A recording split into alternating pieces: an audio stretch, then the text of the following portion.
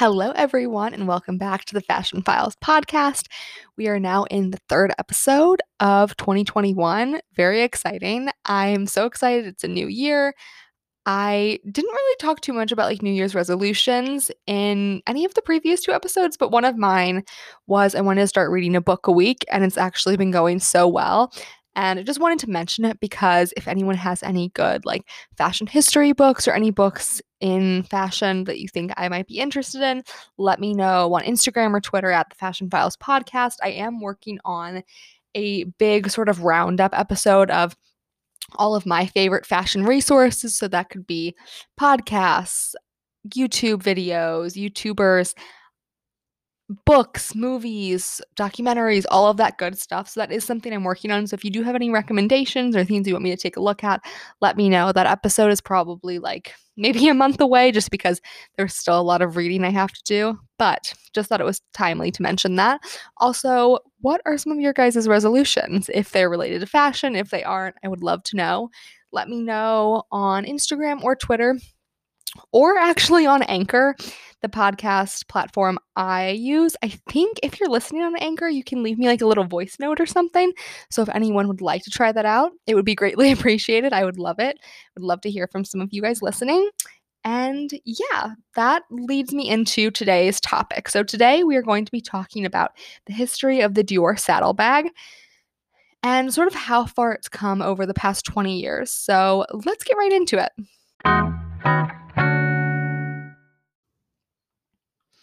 Before we really go into talking about the bag and the history of the bag, I think something interesting to note is that if I had this podcast 5 or so years ago and we were to talk about this bag, we probably wouldn't even talk about it at all. It wasn't a super iconic piece for the brand until more recently. So I think that's interesting to note that it didn't really become an iconic staple for Dior or an iconic piece like we see the Lady Dior bag as for Dior.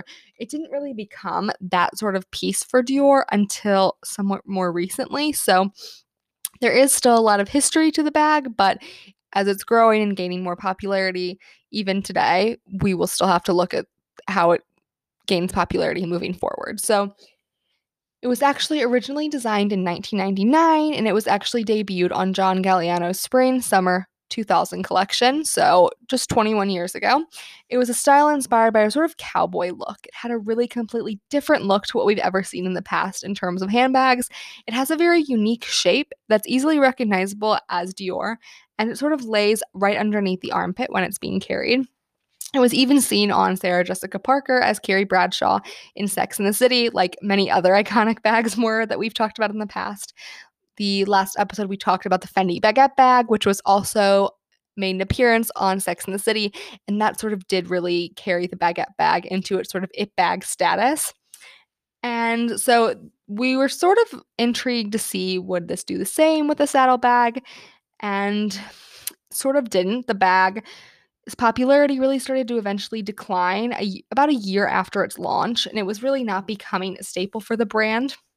So we did see in 2006, Galliano debuted a line of 12 saddlebags that were inspired by the 12 places dear to his heart. I believe there was one done after the United States of America and other countries. And then we saw Galliano leave Dior in 2011, and then we sort of entered the Raf Simons era at Dior, which was a very exciting era, very different. He went back in time a lot more than Galliano did with Dior pieces and sort of the lines he wanted to create and all of that. So we didn't see this saddlebag at all with Raf Simons. It was just sort of a style he didn't go to. So then in 2014, we actually saw popularity coming back for the saddlebag when Beyonce was seen wearing her saddlebag out. And this also started to lead us to see the bag as more of a street style bag.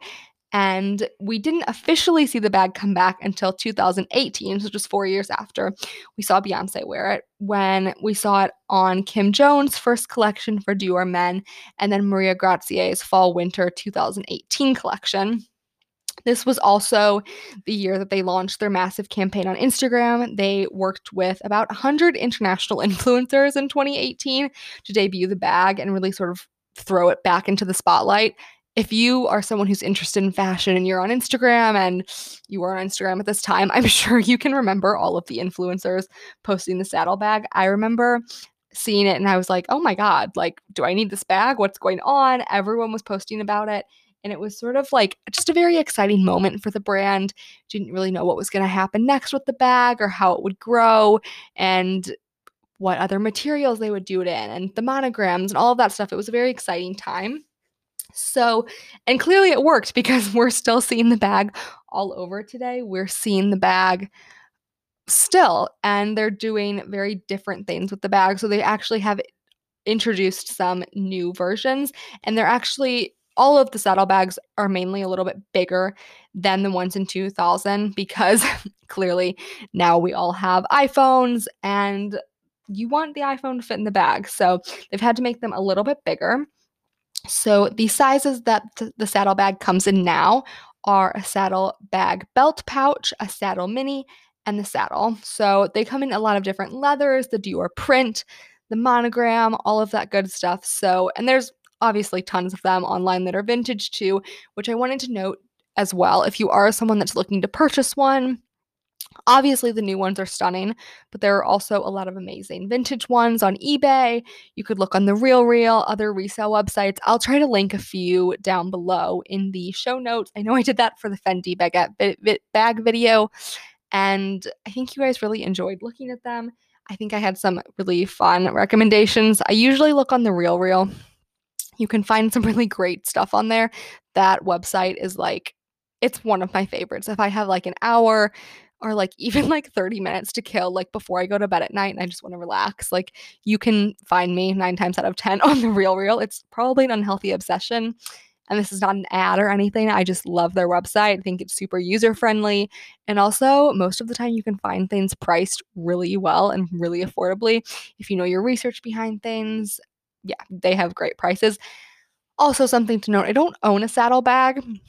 It's one of those bags that I do think about in terms of like how much would I actually use it and is it just a trend? Which I don't think it's just a trend at this point. I think we're now seeing the bag. It's been around for 20 years. We've seen it come back now in 2018, and it's probably going to stay with us for a while, but I'm not quite sure if I'm ready to add it to my collection yet. If I did, I would probably want to look for a vintage one just because I think I enjoy like the look and like the little like chase for it and like really enjoying the process of finding one that suits you. So I might somewhere down the line, you might hear me talking about it on here. Maybe I would do a review or something. But for now, I do not own one. If you do own one, let me know on Instagram or something. I want to know like how you feel about it, how you style it. Let me know all of the good stuff. So, that is actually it for today's episode. I hope you enjoyed it and looking forward to the next one. If there's any guests you want to see on the podcast in the new year, also let me know at the Fashion Files podcast on Instagram and Twitter. And that is it, guys. Thank you so much for listening. Have a good one.